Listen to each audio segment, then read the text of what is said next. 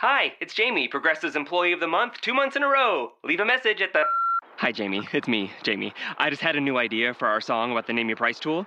So when it's like, tell us what you want to pay, hey, hey, hey, and the trombone goes, blah, blah, blah, and you say, we'll help you find coverage options to fit your budget. Then we just all do finger snaps while a choir goes, savings coming at ya, savings coming at ya. Yes? No? Maybe? Anyway, see you at practice tonight. I got new lyrics for the rap break. Progressive Casualty Insurance Company and Affiliates. Price and coverage match limited by state law. Hello, hello, hello. I am Matt Williamson. This is the Locked On NFL podcast. We're going to talk. I'm kind of squeezed for time. I need to run. I got to get down to the Steelers facility and talk, my daily Steelers show. But I want to get this to you before that. I want to give you my take on both of last night's games. The NFL Week 1 came in like a lion, went out like a lion, was sort of a lamb in between. But guys, it's Week 1. Chill. A lot of people saying, well, was Week 1 a disappointment? No. The first game was awesome. Thursday night, the last game of the week was awesome. And we're going to talk about that in a minute. We're brought to you by ZipRecruiter. But I want to tell you there is an announcement on the Locked On NFL podcast. Mike Renner from Pro Football Focus.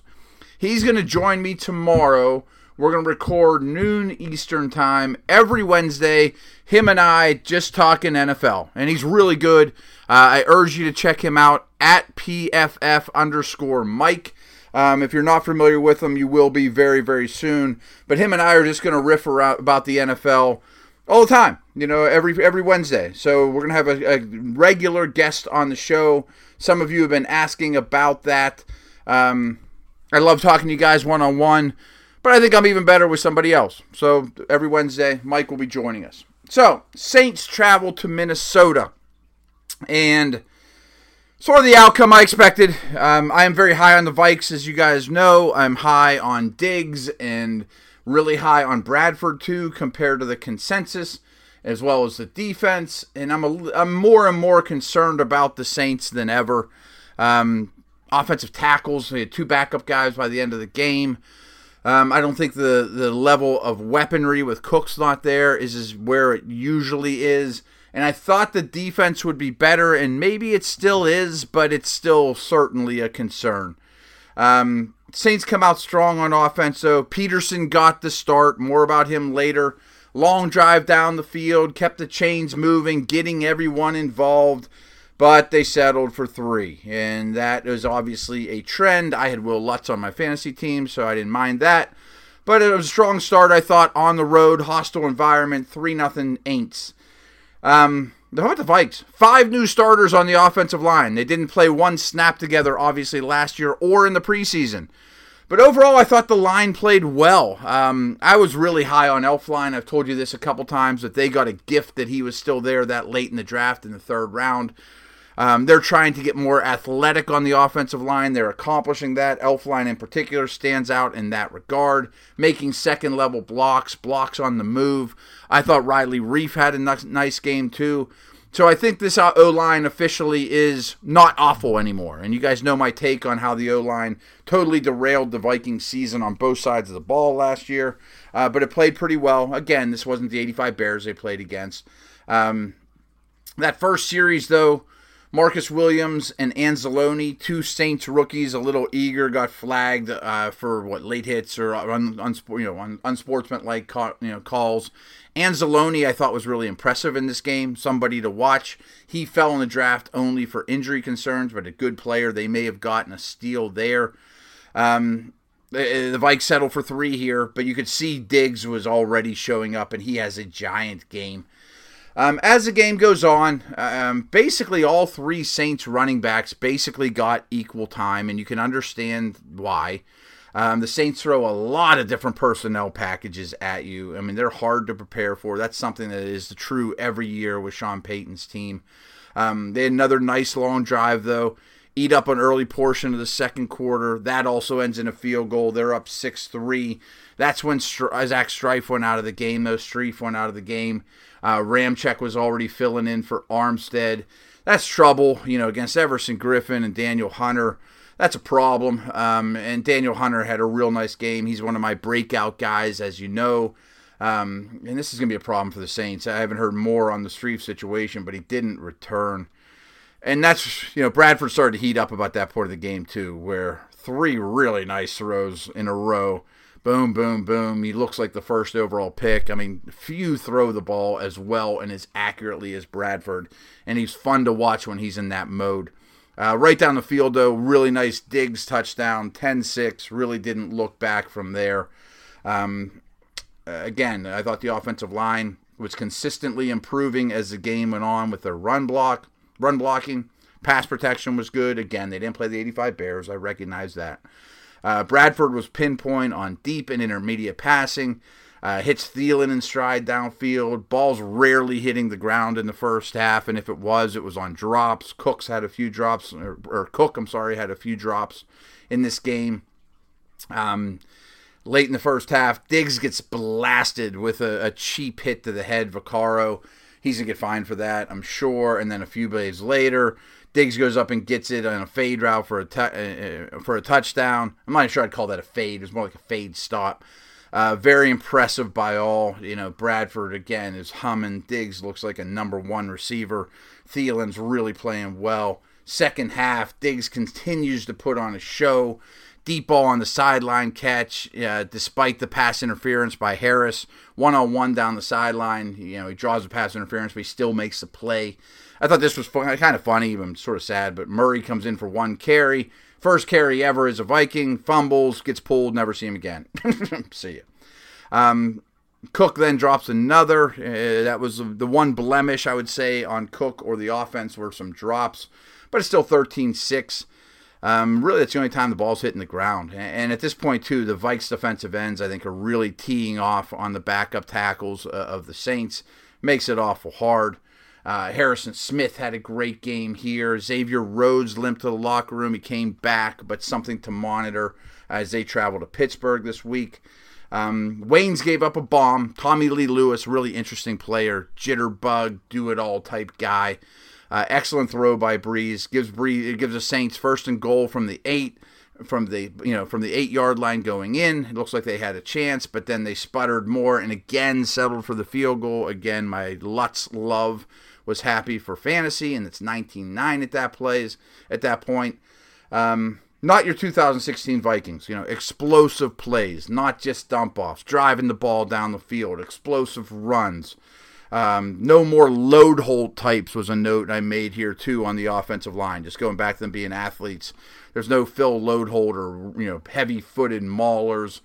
I was really impressed with Kamara, and I have been every step of the way. I mean, this guy, he was recruited by Alabama. I mean, for Alabama to bring in a running back, there's going to be a talented dude, and he absolutely is. A bigger version of their receiving backs in the past. All you Peterson people that want to make a big deal out of this, he probably would have liked to got more carries, especially in Minnesota.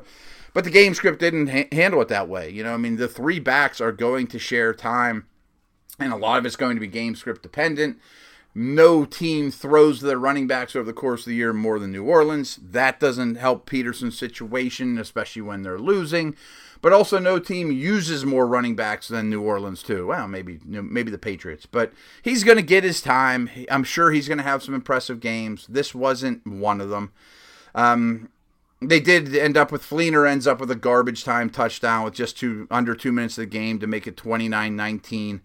But I also thought Peyton could have been more aggressive as a head coach, going for it more instead of settling for field goals when you were down pretty heavy on the scoreboard. By the way, Cook ends up with 127 yards rushing, and Thielen was great in this game. That was a Vikings record. Beat the one of Adrian Peterson before him. Great work by Cook. Again, he's on a potentially Rookie of the Year type pace. Really nice game by the Vikes. They're a big-time contender, in my opinion. Now, I told you we are brought to you by ZipRecruiter, one of our many sponsors. And if you're out there and would like to sponsor us, get in touch with me. I'm at Williamson NFL, or get in touch with my man, David Locke. But ZipRecruiter is good stuff. I want to tell you a little bit about them. Are you hiring? Do you know where to post your job to find the best candidates? So it's always difficult. Like I always talk about me as a recruiting assistant at Pitt. Like, boy, it would be great to have a ZipRecruiter type of system for then. That how hard it is to find talent, and you got to scour, and so much wasted time watching not bad players, but players you don't want. But you don't do that with ZipRecruiter. I mean, that's what's so great about it. When you're looking for talent as somebody hiring in any walk of life, you use ZipRecruiter. You can post your job to 100-plus job sites with just one click. Then their powerful technology efficiently matches the right people to your job better than anyone else out there. That's why ZipRecruiter is different. Unlike other job sites, ZipRecruiter doesn't depend on candidates finding you. It goes out and finds them. In fact, 80% of employers who post a job on ZipRecruiter get a quality candidate through the site within a day. Within 1 day. That's awesome. No juggling emails or calls to your office. You simply screen, rate, and manage candidates all in one place with ZipRecruiter's easy-to-use dashboard. Find out why ZipRecruiter has been used by all businesses of all sizes to find the most qualified job candidate with immediate results. And right now, my listeners can post jobs on ZipRecruiter for free. That's right, free. I mean, how great's that? You just go to ZipRecruiter.com/LONFL. All caps, LONFL. That's ZipRecruiter.com/LONFL. One more time and try it for free. Again, this is free. Go to ZipRecruiter.com/NFL. Oh, I'm sorry, /LONFL. ZipRecruiter.com/LONFL. So, again, I mentioned that week 1 went out with a bang. Was torn on who to pick in this game. 2 rookie head coaches. Chargers go to Denver. I had written an article for FanRag early in the week talking about who do I think's going to... The assignment was which set of edge rushers would be more dominant in this game. And I went for the Chargers. I'll probably call them San Diego. Sorry in advance. I maybe already did.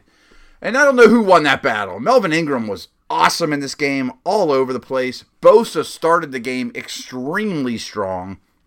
Miller was phenomenal, as always. Shaq Barrett was outstanding.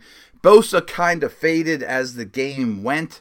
I picked, at the end of that article, previewing the game, obviously, that the Chargers would win that battle. Because I thought of the 4, Shaq Barrett was the weak link, although I thought Miller was the best player of the group.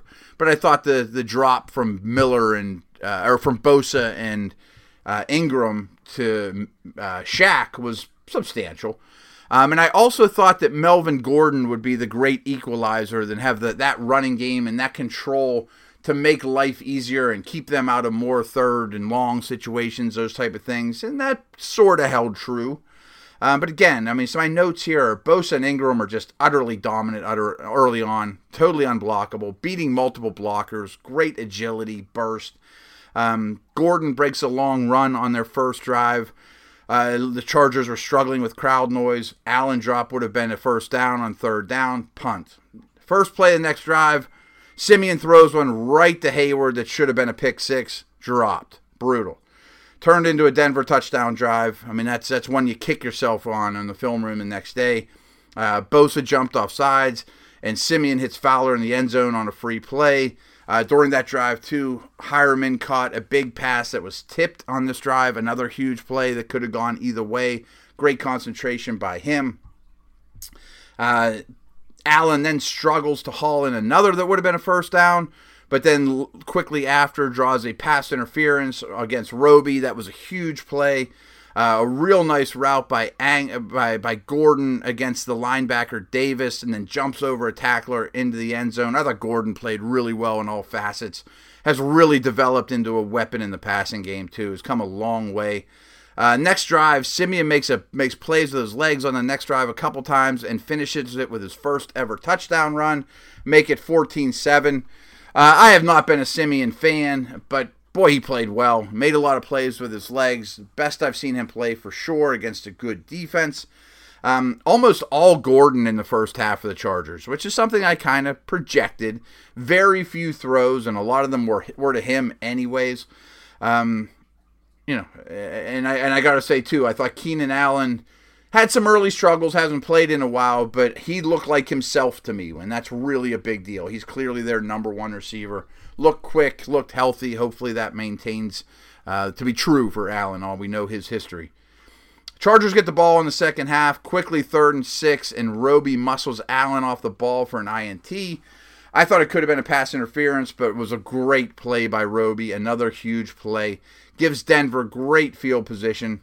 Simeon makes a real nice touch throw to Demaryius on the sideline, on the 10-yard line, making a lot of plays with his feet, playing really well, making people miss, and Anderson finishes that drive with a touchdown, but brought back from an illegal shift penalty. But then, boom, go to Fowler, second touchdown of the night. Strong throw by Simeon. They're up 21-7 and in control of this game. First play of the next drive, Okun gets whipped by Barrett.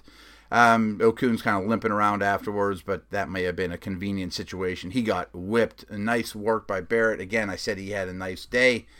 At this point, as the third quarter's ending, I'm thinking, man, the Chargers defense is dragging. Week 1, fatigue is set in, high air of Denver. They did hold Denver to a field goal after a long drive, and that was probably a big point too. If that's a touchdown, this game is over. We know that's not what happened. The game ended up being a lot more drama coming. Denver D, I thought, played well, got a lot of pressure up the middle as well. Crazy interception by Phillips caused by Desmond King, and that's with 10:37 remaining in the game. Denver's up 24-7 when that happened. Huge play. Quick drive then results in a Keenan Allen touchdown, and then dumbass throws the ball at Denver defender. It's like, dude, what are you doing? It's 24-14.